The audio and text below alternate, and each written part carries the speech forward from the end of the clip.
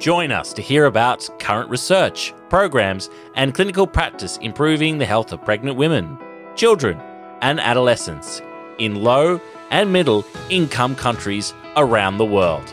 This is the Talking Global and Maternal Child Health podcast series. Welcome, ladies and gentlemen, to this first episode of Talking Global and Maternal Child Health podcast series. I'm your host, Kurt Lewis. This first episode will focus on COVID-19 and the health of children. Very relevant topic at the moment, given all the media attention around vaccines and the pandemic. The following is a recording of a webinar that has been edited into a podcast. The title of the webinar is, What Lessons Have We Learned from COVID-19 that can ensure we better protect the health and well-being of children in future pandemics? This webinar was organised by Dr. Sarah Bernays and Dr. Phoebe Williams from the University of Sydney Global Maternal and Child Health Network. They have assembled a panel of experts on this topic, so please enjoy.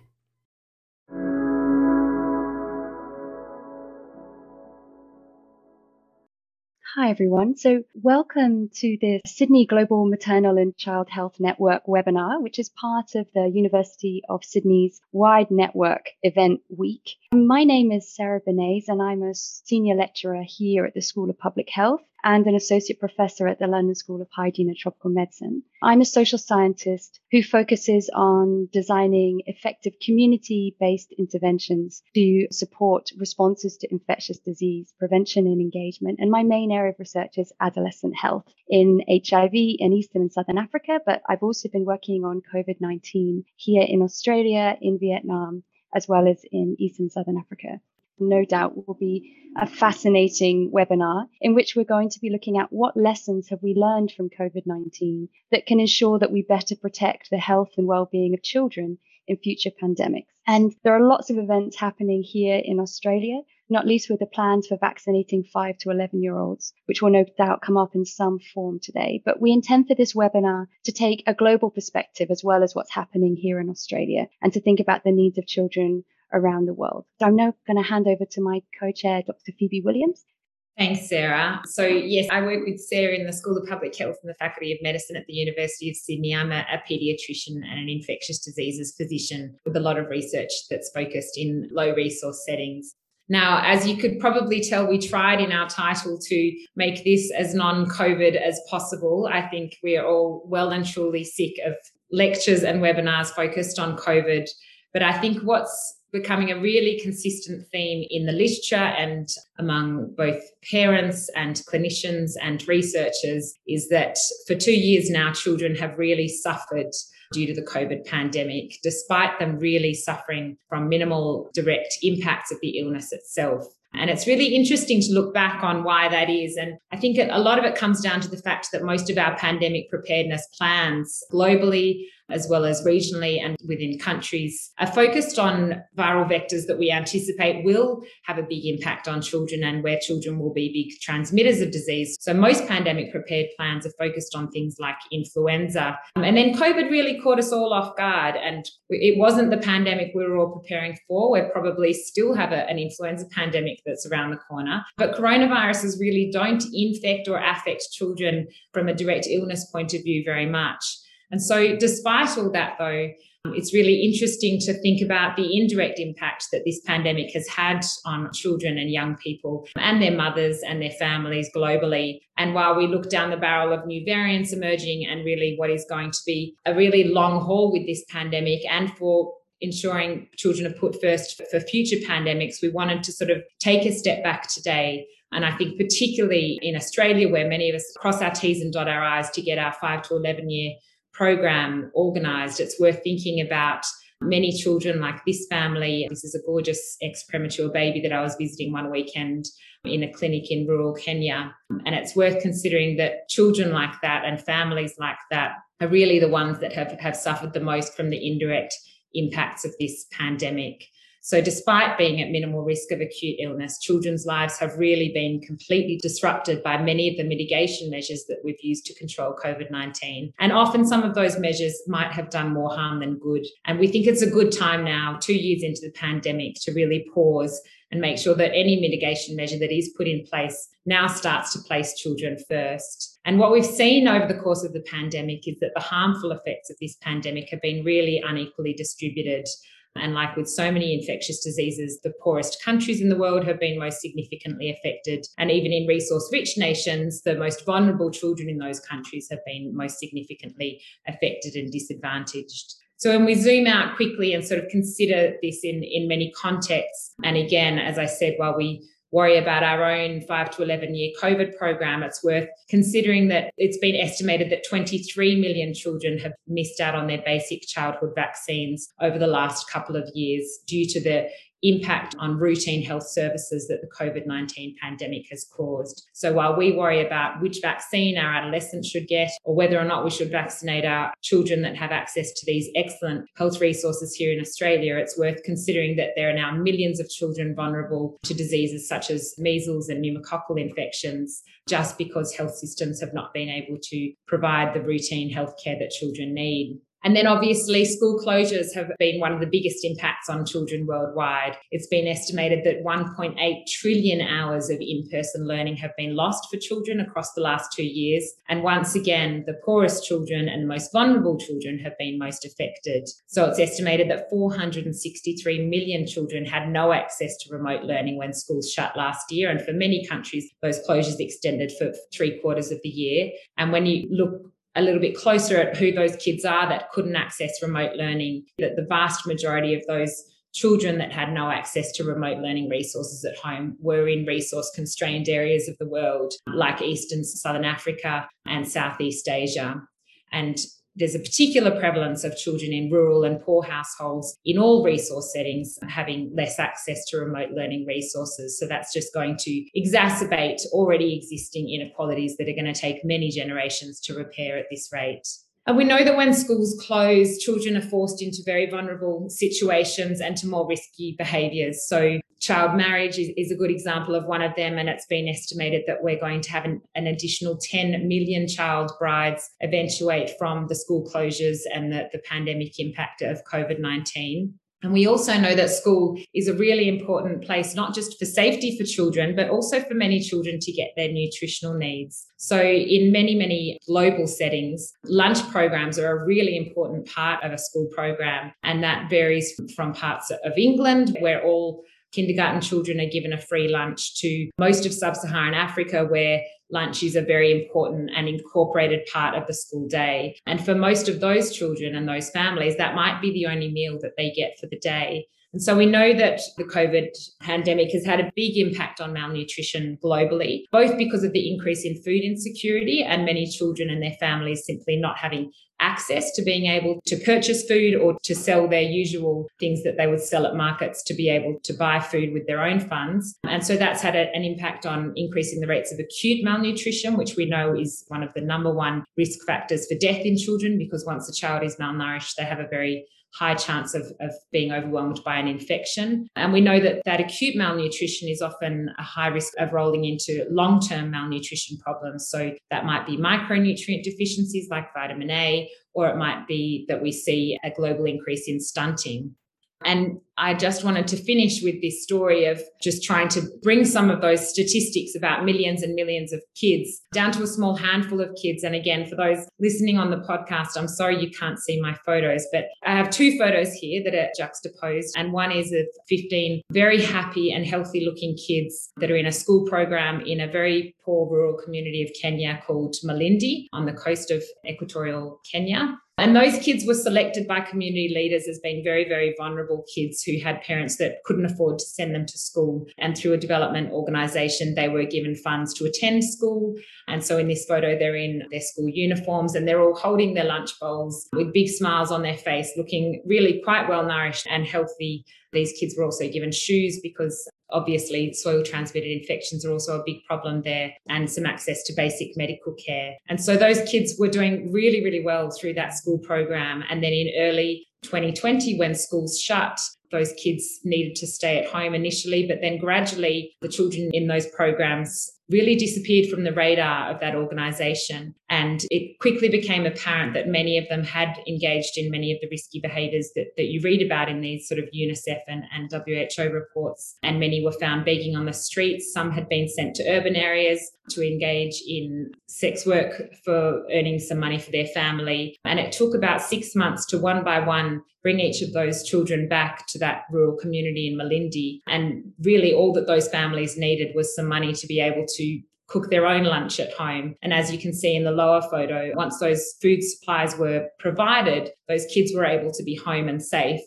And I think that really, for me, tells the story of what the pandemic has done, because it's not just something as simple as your school closing, but it's about the ongoing flow-on effects that these big policy decisions have on children globally. That is what we want to talk about today. So we're really excited to have a fantastic panel today that are dialing in from all over the world. And first up, we have Dr. Archana Koirala. Many of you will have come across her brilliant publications that she has managed to complete over the last couple of years, doing a whole host of really exceptional work tracing how COVID has behaved in schools here in Australia. And at this point, I will hand over to her. Archana is a staff specialist at the National Centre for Immunisation Research Services and is being asked to present in a webinar almost every day at the moment. So we really appreciate your time, Arch, and I will hand over to you.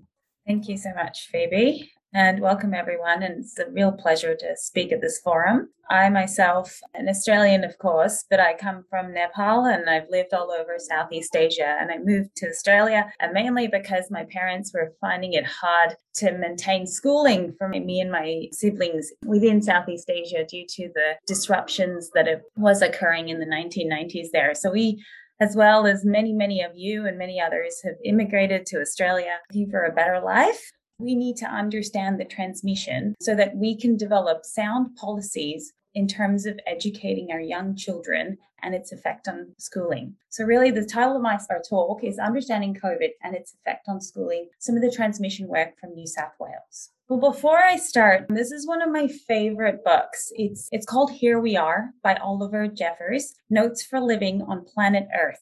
And to those in the podcast, the title of the book has a picture of the world with some rocket ships turning around. And the other pictures on my slide is a picture of Oliver Jeffers holding his little baby in front of a line of people that look very different to each other. And the note saying, "You're never alone on planet Earth." It really talks about the planet Earth as a unit, humanity and the environment. And as we come towards the end of 2021, I think it's a time to reflect about all of us adults and all of us children, and really to think about how we can ensure that they develop, grow, have enough to eat, and be educated.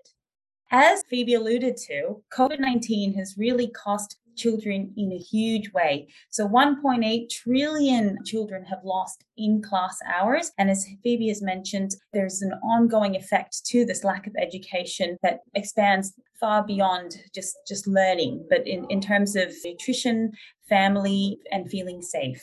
So really, the biggest impact of COVID-19 in children has been the impact to education. And 168 million children globally have experienced school closures for almost a full year. And the OECD report shows that a loss of education has a 3% impact at a minimum to the country's GDP.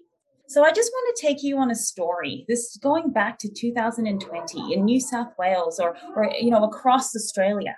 We heard about this virus, corona, some people called it. There were incursions into Australia from foreign travelers. And around the time of March, sitting at my desk, and there were ongoing news reports about parents concerned for their children attending school. And we also heard about certain schools that had cases of COVID-19. And, this is a report at a high school not far from me that had an incursion. And schools and teachers themselves were up in uproar saying, we need to be safe. We need to feel safe at school. And there was a big push really from the public in terms of we need to close school. It'll curb the pandemic and it will keep our children safe. But really, as Phoebe alluded to, we needed to think about the data. We didn't have data on coronavirus pandemic in Australia. The past coronaviruses that caused concerns were very different to SARS-CoV-2 and weren't imported into Australia. And so that day, I was tapped on the shoulder by one of my public health colleagues to discuss thinking about actually gathering data in terms of what is the true transmission of SARS-CoV-2 in an educational setting, and to be able to provide that data to make policy decisions around school closures. So from there, the New South Wales COVID-19 transmission study began. It's a collaborative study between NCEAS, where I work, New South Wales Health, and New South Wales Education. And what we do is we use all statewide COVID-19 notification data, and we look at anyone who attended an educational setting, from childcare to preschool up to high school, and the contacts of the people surrounding those people that may have been exposed, and thinking about how many of those got infected, and also about bringing them home and the family members that they could possibly infect. And so we looked at, is there a difference between being an adult or being a child in terms of transmission, or what setting that you attend, for example, a childcare versus a school, and thinking about transmission, how high transmission is around your area, and does that impact transmission in school? And we've continued to do this work through the Delta variant, and most recently in the last weekend, actually, with the new Omicron variant as well. So what did we find in 2020? We had low to moderate wave in the initial part of 2020, and then some constant incursions or a constant community transmission towards the latter part of 2020. And overall in New South Wales, we had approximately 5,000 COVID-19 cases. With that 5,000 COVID-19 cases, and out of 1.8 million children, we had only 74 settings where a case attended whilst infectious. And when we looked at all the contacts, so 82.5% of those contacts were tested, and secondary transmission only occurred in 18 of those 74 settings, so 24%. And when we looked at those contacts, what we found was that less than 1% of those contacts who were exposed became infected. Interestingly, what we also noted was that if you were an adult staff, you had a much more likelihood of transmitting the virus. So staff to staff, the attack rate was 4.4%, whilst if you were a child, and a young child in particular, the likelihood of transmission was very low. And really, you need to compare this with the loss of education. In New South Wales, we have 8.1 million people, and of those, 1.8 million are students. We fortunately only had closure of school for 6 weeks, but that in itself was 378 hours of lost learning by these students.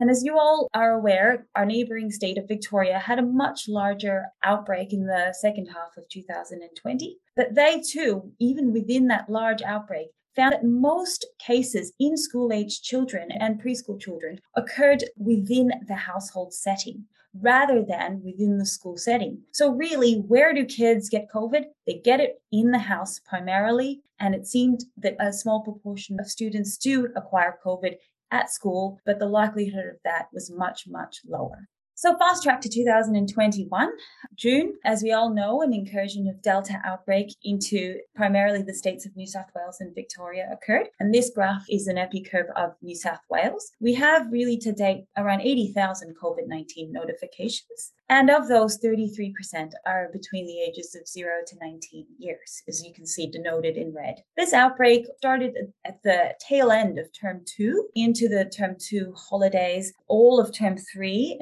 and is ongoing into term 4. So what happened in New South Wales? We had stay-at-home orders of Greater Sydney implemented at the end of June. Then these stay-at-home orders expanded to all of New South Wales. By the beginning of October, we reached 70% double vaccination, and our stay-at-home orders or lockdown ended. Schools resumed for kindergarten, Year 1, 12, mid-August, with that 80% double vaccination within adults. And all students were back at face-to-face teaching from the end of October. And we launched adolescent vaccination throughout Australia. And in New South Wales, we have greater than 80% that have received the first dose, and greater than 77% have been double vaccinated. So this is the context in which I'd like to expand the school transmission data. So what we did was between the 16th of June and the 17th of September, so the 17th of September was the last day of term 3, we looked at how many sites had a case attend with other contacts whilst infectious, so approximately 500. Some sites had multiple incursions. And so it's interesting one of the questions that get asked to me is that going back to the epi curve, you were in lockdown. How can there have been incursions to school? Well, schools were fully open for people who needed to attend. And a lot of schools had approximately 5 to 10% attendance across the years. And a lot of them were cohorted into a single class. So it pretty much mimicked what you would experience full face-to-face teaching within your classroom setting. So the incursions occurred primarily in early child care settings, so ECECs, and primary schools. But there were incursions in some high schools, some K-12 schools, and SSP stands for schools for specific purposes. So children who have disabilities and need additional care. And what did we find? We analyzed 353 sites, which approximated to 15,000 close contacts. And of those, 96% had testing done. Again, we found that a subset of settings had transmission, but the majority of settings still had no transmission within the educational setting. Of those, we found, so of 15,000 contacts, we found that 673 contacts tested positive for COVID-19. Now, this is a very conservative estimate, you could say. So what we did was that we included anyone who was a contact. But what we have found subsequent, and we're analyzing this data, is that a proportion even of these contacts who were at school and potentially exposed most likely acquired it in the home, because there was quite a lot of community transmission outside the home. And a lot of parents in particular, especially those who worked in essential work, such as supermarkets, such as construction, were infected and infected their children as well. So what other circumstances were risk factors to transmit it?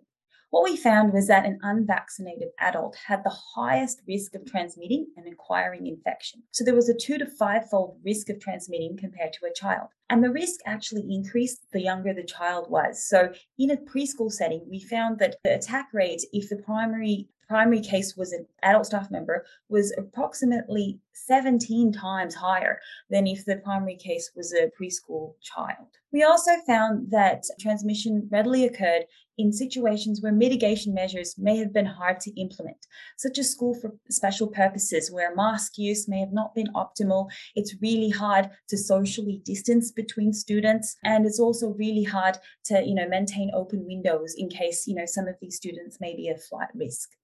And what have we found more recently in term 4? Well, we analyzed the data from the 18th of October onwards. The reason we chose the 18th of October is because that's when kids started returning to school for face-to-face. And again, with over 95% attendance in New South Wales, we've had around 531 incursions into schools. We've had approximately a similar number of incursions into childcare settings as well. Primary schools, again, seem to be the highest risk of incursions. And one of the theories that I have for that is most likely, they represent an unvaccinated group. Despite these number of incursions, the rate of infection within our community have remained steady. That the rate of infection within the 0 to 19-year-olds have also remained steady, but decreased since lockdown ended. So that potentially suggests that schools in itself, with the mitigation measures that have been implemented, don't seem to drive community transmission. And I think that's an important concept to understand globally, because we here in Australia have the ability to trace and intensively test a large cohort of students and staff. But that is not a possibility overseas in areas where reagents are not available. It's expensive. The rapidity of testing and the timeliness isn't available. It's really important to understand that data that we've put together shows that you can open schools as long as you have some sort of mitigation measures. Schools don't seem to be drivers of infection. Even more compelling is that in New South Wales, we've had hospitalization and ICU admissions have fallen despite steady number of notifications per day. What we're doing now is thinking about how we could use further testing to return children to school. And both Victoria and New South Wales are thinking about the implementation and have implemented in certain settings the use of rapid antigen testing to see if that will enable children to what we call test and stay. So you test in the morning and you return to school if your test is negative. What about Omicron? Now, you might be confused to thinking we were talking about transformers.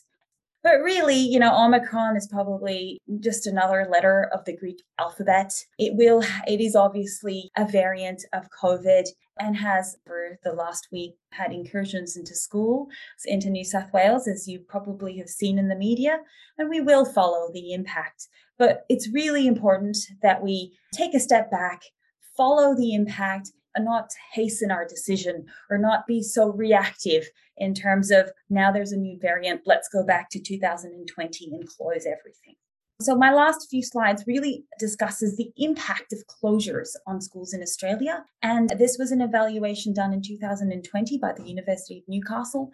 And it really showed that schools and school leaders reported that there was less growth in student achievement in some schools. There was a high level of concern for students working below the grade level prior to COVID, and especially in students from low socioeconomic backgrounds, those of Indigenous background and students with disability, and those with two-parent working families. What was found towards the end was that a lot of students did catch up. And the reason for that was because we had continuous face-to-face teaching and that all the fun stuff of school was actually cancelled. So almost all extracurricular activities were curtailed. And so really all the students focused on some reading and maths. And so although they did catch up, it wasn't the same in terms of the pleasure and enjoyment that they had experienced previously.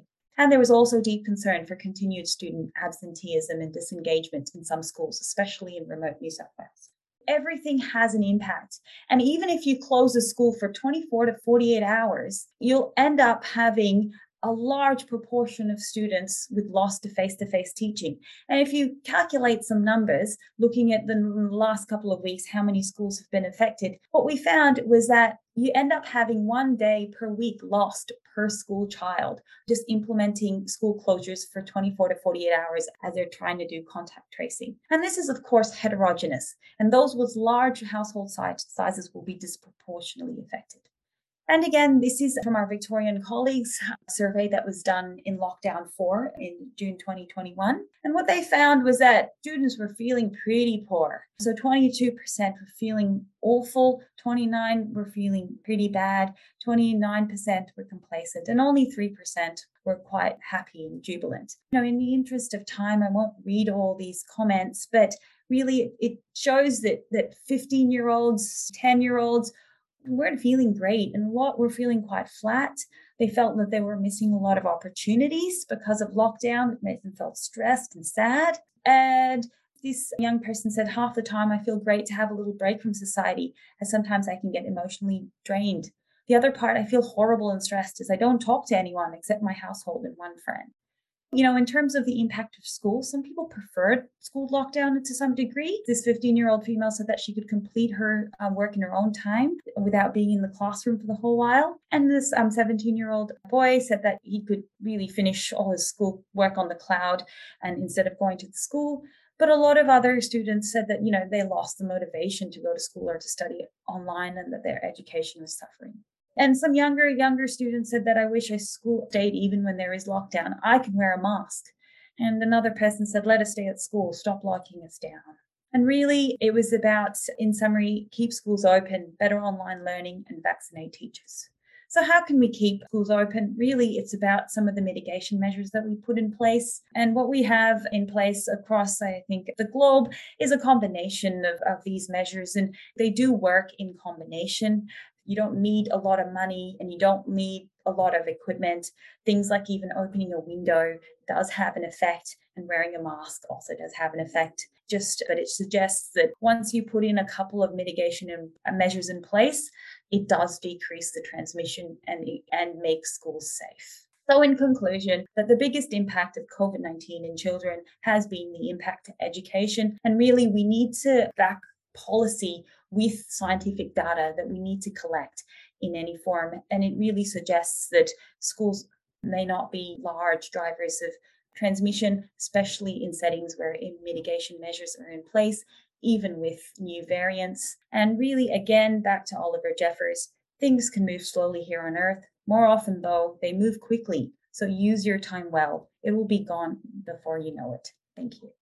Thank you so much, Archana. It's really quite incredible what you've managed to achieve in tracking how COVID has affected the education settings here in Australia. And that's such helpful data for us to have globally. I think some really key messages there that emerged. Interesting to note that the adult attack rate from an adult staff member is 17 times that from a child bringing COVID into a school. And really, I think what's most relevant to us now, with a lot of people still having some uncertainty as schools have recently opened, was your really recent data showing that the rates of infection haven't increased despite lockdown being lifted, and with that population not yet vaccinated. So really interesting lessons that I think can therefore be applied globally, because it is probably a long, long time before we will be able to vaccinate children worldwide.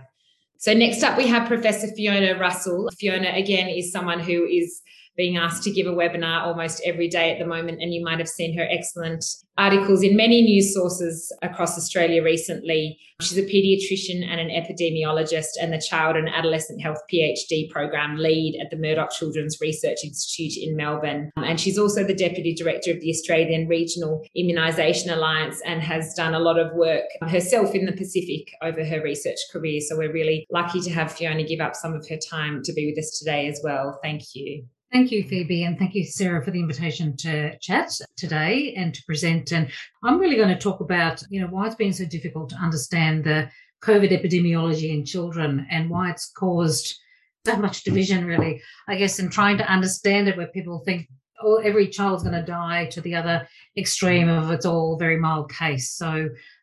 So is the vaccine going to work in stopping all of this? Well, in primary school kids, so vaccines are highly efficacious against symptomatic infection, so 91%. In the UK, they started vaccinating 16 to 17-year-olds here with a single dose, and this is the incidence rate of cases. So case incidence has gone down, and vaccination in that age group with a single dose is about 60%. Now, with the 12 to 15-year-olds, the schools were opened up and things shot up. And then after schools opened, the 12 to 15-year-olds were offered a single dose. And this is the case incidence. All case numbers are sort of coming down now. And also even in the children who are not vaccinated as yet, although they've just started in the last couple of weeks, but they've only done about 10% or probably less than that of the population at the moment. So again, vaccinating older age groups also helps protect children as well. Duration of protection is unknown against infection in children and teenagers. So unlike the 16 and overs, where it declines down to about 50% by 6 months, at least to 4 months anyway, it seems to persist. And so that's sort of positive. Hopefully, the duration of protection against infection in this age group may be longer and for younger kids as well, though we don't know obviously yet. Archana has already gone through all this. So even though vaccine is there, we don't know what the vaccine effectiveness will be against Omicron. And we also need the test to stay strategy, whereby what is the best TTIQ to be able to enable minimising days of face-to-face learning loss.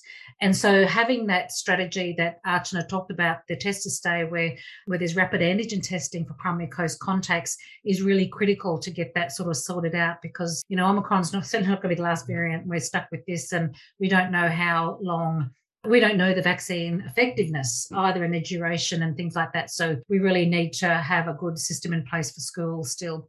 So really the epidemiology varies by vaccination uptake, demographics, compliance to masks and all those other measures. And so really looking at the US and the UK at a national level, really need to look at other places as well to understand a lot better. There's very few data that are publicly available from low and middle income countries. There is some data from South Africa. And what we need really, and certainly Victoria in particular, needs publicly available and timely reporting data. We don't have any school data that gets sort of reported, and the rapid antigen testing isn't being reported. The results are not being reported to the Department of Health. So nobody's collating that at the moment. We've got a new report that's come out. We sort of try and collate all this data that I've presented today in a weekly report from government surveillance sites to be able to, particularly with Omicron, keep an eye on things and what's happening to children. And we also put together research briefs that we try and update regularly on Delta, COVID in kids, schools, and vaccination in children as well. So thank you very much, and I'll finish there. Thank you so much, Fiona, and thank you for all your incredible work. And in the interest of time, I'm going to move on to introducing our final speaker, who's an inspirational colleague of mine that I have the pleasure to work with. I'd like to introduce everybody to Professor Rashida Farrand, who's a professor of international health at the London School of Hygiene and Tropical Medicine. She's been based in Zimbabwe for about 17 years, was involved in the establishment of the first HIV treatment services as antiretroviral therapy was rolled out back in 2004. And now she's working as a Wellcome Trust Senior Fellow in Clinical Science and leads a large multidisciplinary and really quite fantastic research group conducting clinical and epidemiological studies on HIV infection in older children and adolescents. She is also the director of a very new Wellcome Trust funded doctoral program for health professionals in global health research, which is very exciting. And in addition to this, Rashida set up the COVID-19 unit in one of the largest teaching hospitals in Zimbabwe, in Harare. And when she started at the hospital last year, there was ongoing industrial action. There wasn't a blood pressure machine, there wasn't a pulse oximeter, and they had flooding because the pipes were broken. So Rashida has been through a lot with her team, and she's now leading a countrywide program in partnership with the Ministry of Health and Child Welfare that aims to improve confidence among healthcare workers in treating the disease. We have so much to learn from Rashida, who joins us from Karachi today. So thank you. Over to you. Thank you, Rashida. Thank you very much, Sarah, for the very, very kind and generous introduction. I'm essentially going to give a broad overview of the impact of the pandemic on basically the health and well-being of children with a perspective from Zimbabwe. So Zimbabwe, to just give you a little bit of context, is a country in southern Africa. It's a landlocked country which has a population of about 15 million. It's a country that has had a severe early onset, sustained generalized HIV epidemic with adult HIV prevalence 13% in 2020. So still a very severe HIV epidemic, which has already had a very massive impact on the health system. But importantly, over the past 20 years, it has experienced severe economic decline with a recession over the past 20 years, a hyperinflationary economy with this many million% inflation in 2008 and still triple figure inflation in contemporary times, and really 80% formal unemployment. In the face of this, there has been a gradual collapse of the health system with a shortage of healthcare workers, a brain drain out to high-income countries, a shortage of vital medicines, and a gradually dilapidated health infrastructure. And testimony to this is that we've had cholera and typhoid outbreaks, which were unheard of about 20 years ago, both occurring in 2018, but also previous cholera outbreak, a very severe one in 2008. So I'm going to move straight on to kind of talking about the lockdowns, because these were measures. A lockdown was imposed globally in different shapes and forms in many countries across the globe. And this lockdown that occurred in Zimbabwe had some very large impacts on daily lives of human beings. And I think pictures illustrate things a lot better than words can. So on the top right, for those who are on an audio podcast, is a really long queue of people waiting for transport, because all public transport was severely constrained with only a couple of buses running. So for the vast majority of people, getting to work, getting to kind of places where they could access food was severely constrained. The other aspect was that there was real threat to access to food and water. So for people who kind of are daily wage earners, people who are going several kilometers to access food and water, this was not possible in the face of a complete lockdown. The other aspects, and I worked with Sarah on this in a trial that we're both working on in Zimbabwe that is providing community-based health services to young people. There was real vulnerability of healthcare workers who felt very, very marginalized and very threatened by the incoming pandemic. And potentially what was really important was that there was severe sidelining of other health conditions and programs. So whilst Phoebe alluded earlier that, we've had a very strong focus on COVID, children particularly are at risk of many, many other diseases and other health conditions. And those were all sidelined in the face of global attention, and particularly, the media and the sort of very heavy northern focused attention on COVID-19. 19, which essentially also led to many countries having to just really sideline everything else. So this is just to give you an understanding of what happened when the epidemic was arriving in Zimbabwe in mid-2020, and we were starting to see a rise in numbers of adults being admitted with COVID-19. So at the same time, we were in the midst of national industrial action. And we'd been having episodes of national industrial action in the preceding 2 years. And in the face of unavailability of personal protective equipment, work and healthcare workers feeling very threatened and unprotected, the strikes worsened. They downed tools, and basically the health services completely shut down. So on the right, you can see the pediatric inpatient ward, which is ward B3, which is chained up. And on the bottom right, you can see the outpatient clinic, which really does HIV clinics 4 days a week, completely shut down. And you can imagine the impact it can have or would have had on ability to access HIV care, tuberculosis care, and other care for even chronic diseases. I just want to touch on some of the barriers that people and children would have faced in accessing healthcare. And I particularly focus on children because they're very much reliant on adults for their healthcare. And this is a study that was done across many parts of the globe and looking at some of the reasons why people couldn't access healthcare. And some of the reasons allude to what was happening in health facilities, i.e. there was a healthcare worker shortage, there was clinical closures, long waiting times, a lack of PPE or face masks, but additionally, lockdowns and the reduced income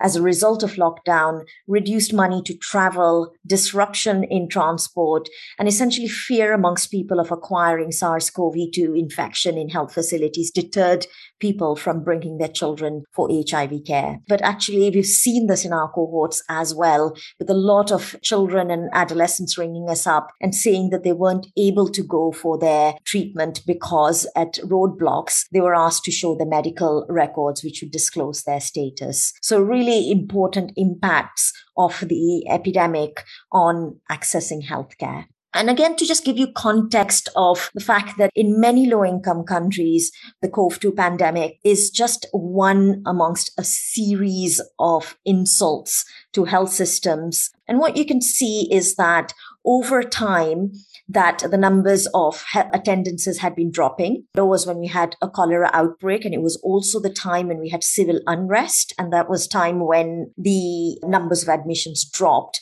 But what you can also see is that as the COVID pandemic came into Zimbabwe in 2020, that the numbers of primary care attendances have dropped significantly. That again is just a real demonstration of the lack of access to healthcare. And I don't just mean healthcare for acute disease, but primary healthcare and primary healthcare clinics are where immunizations are provided. It's where growth monitoring is done, where children are monitored essentially. And so it didn't just affect acute care, but also kind of the preventive interventions that are so important for maintaining health of children. So growth monitoring, immunizations, all of those were severely impeded by the shutdown in primary healthcare services, as well as secondary healthcare services. So again, to put into context that it isn't just about the virus, which has been the large focus on the biomedical interventions, but the social and health system contexts of epidemics are absolutely vast and often receive much less attention than they deserve. This illustrates the kind of real stark realities. This is a picture from a register, a birth register at our central hospital in Harare, Sally Mugabe Hospital, which is the largest public sector hospital. And in one night, this register shows that there were 7 stillbirths. Now, that is incredibly high in one night, having 7 stillbirths. And it was a function of the fact that we did not have obstetricians available. The surgical services and surgical theaters, etc., were all shut down as a result of the fear and the strikes that were associated with the coronavirus pandemic. And I mean, this was heavily covered in the international press, but essentially this is on the bottom left is an article in The Lancet, which basically described the collateral effects of COVID-19 COVID-19 on health programs, but also just showing that this was yet another insult and had brought the health system on its knees. The one other thing that I also want to cover is that, children cover a very big age group, all the way up from 0 all the way up to kind of adulthood. So there are lots of teenagers and adolescents that are included in that age group. And the one very critical service, particularly for young people, was sexual and reproductive health services. And we have been running, so a program that both Sarah and I work on is a cluster randomized trial that provides community-based HIV and sexual reproductive health services as part of a large countrywide cluster randomized trial. So the intervention provides integrated HIV, SRH, sexual and reproductive health services, including family planning, including menstrual health products, condoms, HIV prevention, HIV testing, care, and adherence support. And what was very remarkable very early on and very quickly is that there was a huge increase in unprotected sex. There was an increase in unplanned pregnancies. And importantly, the counselors reported increase in the consultations that were due to intimate partner violence. So we also, the other impact was that because of the reconfiguration of services and the fact that many of the things that we were doing to engage young men, for example, entertainment, for example, music, sport, etc., because young men are such a difficult age group to engage in these sorts of services, we had again observed much more reduced engagement and attendance by young men. And there was a real tension between the quality and quantity of services that we were able to offer, because we were able to keep only minimal services going. But clearly the reconfiguration of services meant that, not only did we not engage young men, but also the quality of the services that we were able to afford was much reduced. So I just want to kind of just give an impact on, again, FAB mentioned that there's been a real sort of focus on the direct impact of COVID-2 infections in countries in terms of illness. And clearly children are less impacted in terms of direct disease. They are disproportionately affected in terms of their overall health and well-being. And we've had some discussion around interrupted schooling and the schooling hours lost. But essentially, in the country where I live from and in the region I work in, there is really limited access to any online or remote resources or homeschooling. So about 80% of children in public sector just stopped schooling completely and did not have any access to additional resources for their education. And importantly, because of economic impacts of the COVID pandemic, what we've seen is a permanent decline in school registration with a permanent discontinuation of schooling because families are unable to afford fees. Essentially, in the context of the economic impact, there is worsening poverty of households on a background of severe economic stress, because about 80% are daily wage earners, which has resulted in a rise in both acute and chronic malnutrition, as well as reduced access to healthcare that I've alluded to. Finally, something that also deserves a very important mention in the context of children is mental health. Not only are schools and being ability to have a social environment incredibly important for people's mental health, and the social isolation that has resulted from lockdowns and restrictions in movement have had severe impact on mental health of children and adolescents. Also, the limited recreational and employment opportunities have also had an impact on mental health. And essentially, there's increasing data to suggest that there has been a rise in substance use as a result of limited opportunities available for young people. So what are the lessons learned for me? I think that beyond the very biomedical focus that we've had on mitigation measures, etc., there's a real need to strengthen health systems. And what I learned, particularly from being on the ward, was it's the little things that matter. Supply chains for drugs, ensuring healthcare workers are protected, that there are services available for healthcare workers, and really looking at the health system as a whole, rather than, focusing only on biomedical interventions. So the pandemic response should really urgently and immediately focus beyond a narrow response on prevention and management of COVID-19. And for me, the pandemic has really highlighted the critical importance of the social determinants of health. With that, I'd like to thank you for giving me the opportunity to speak in this forum. I'm really honored. Thank you very much. Thank you so much, Rashida. What incredibly important and illuminating insights you've brought to us all in today's webinar. We're immensely grateful. And each of our remarkable speakers have highlighted our concentrated orientation of a very specific understanding of COVID risk and impact being kind of clinically defined in terms of clinical impact on children, but even narrower than that, the COVID clinical impact on children rather than their broader health. And there are so many hidden harms and costs for children that you've all illuminated. And we obviously have a problem in many settings in measuring this. And there's a huge risk if we don't count things, then they're rendered as though they don't matter. And so these collateral effects that you've highlighted around mental health, around violence, around education loss, and other forms of health and social and economic losses, we really need to find ways that we can make those count in the same sorts of ways. And our work has, from my own research with Rashida and others, has shown the importance of community engagement in designing interventions with communities, which foster trust,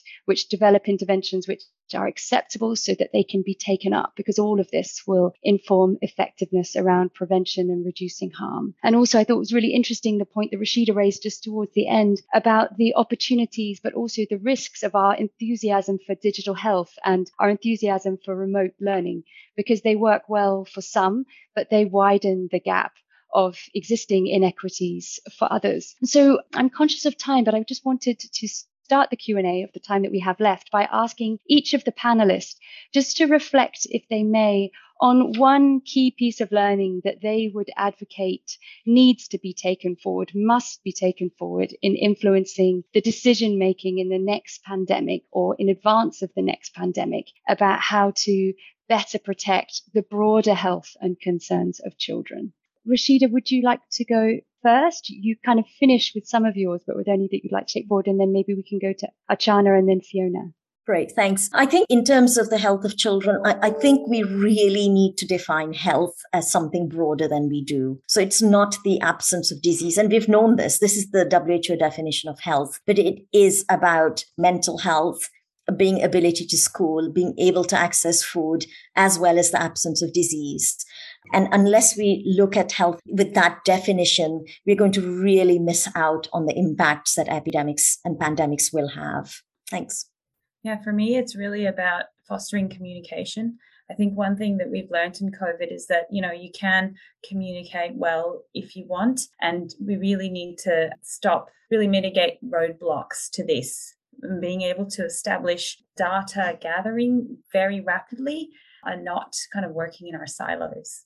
Yes, and for me, it's been really the complete neglect of children and adolescents in this epidemic and overriding their rights, essentially. And so it's been incredibly disappointing that all decisions being made about children, by and large, are made by people who have got no background in child health, who don't know how to advocate, don't know the needs of children, and it's been seen through a very narrow lens. And so policy decisions for anything, in fact, anything, need to have children futures and adolescents futures and health and well-being at the table for all policy and political decision making, no matter what it is. And so I think that's been really critical. So having to stand up and constantly fight for these things has been an eye-opening experience for me, who's never been involved in domestic child health policy or research before. I do all global health stuff, and all the global health stuff that I've done and regarding policy, who's around the table is the paediatricians and those who have got content knowledge and an understanding of child health. But now in COVID, who's at the table is not the paediatricians, no one involved in child health. It's other people who've got loud voices or making decisions without thinking about the needs of children. And so I think that's everybody who's listening here, if obviously you're interested in child health, but if you have to keep talking and keep fighting to have children's needs thought about.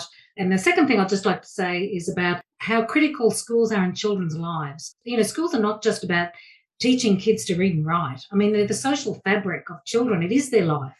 It is their life to go and see other children and play with them. That's their life. And so to have that taken away from them is taking away part of their life. And so, the need and how the intersection between health and education and how important those two things are need to come together is really critical and needs to continually be pushed as we move forward. Thank you so much. What fantastic, vital, concrete ideas we need to take forward. Phoebe, would you like to? I don't think we can have a webinar on COVID and children without touching on the fairly contentious topic at the moment of vaccinating younger age groups. And I think Rashida has really beautifully brought in some of the health system impacts on young children that this pandemic has had. The number of stillbirths in that night. I know that there's an estimated 10 million babies that are thought to be stillborn each year now due to COVID and just those health system impacts that you so beautifully summarised. And I just wanted, many of us dialing in here are really deep in discussions about whether or not children should be vaccinated, and it's been a fairly topical thing in Australia. And given that the aim of today is to really try and look at COVID in children from a global point of view, I wondered from your point of view how you feel that discussion is being digested in the non-northern countries, and how you think that we can make sure that all children have protection from both the indirect and direct impacts of COVID-19 going forward.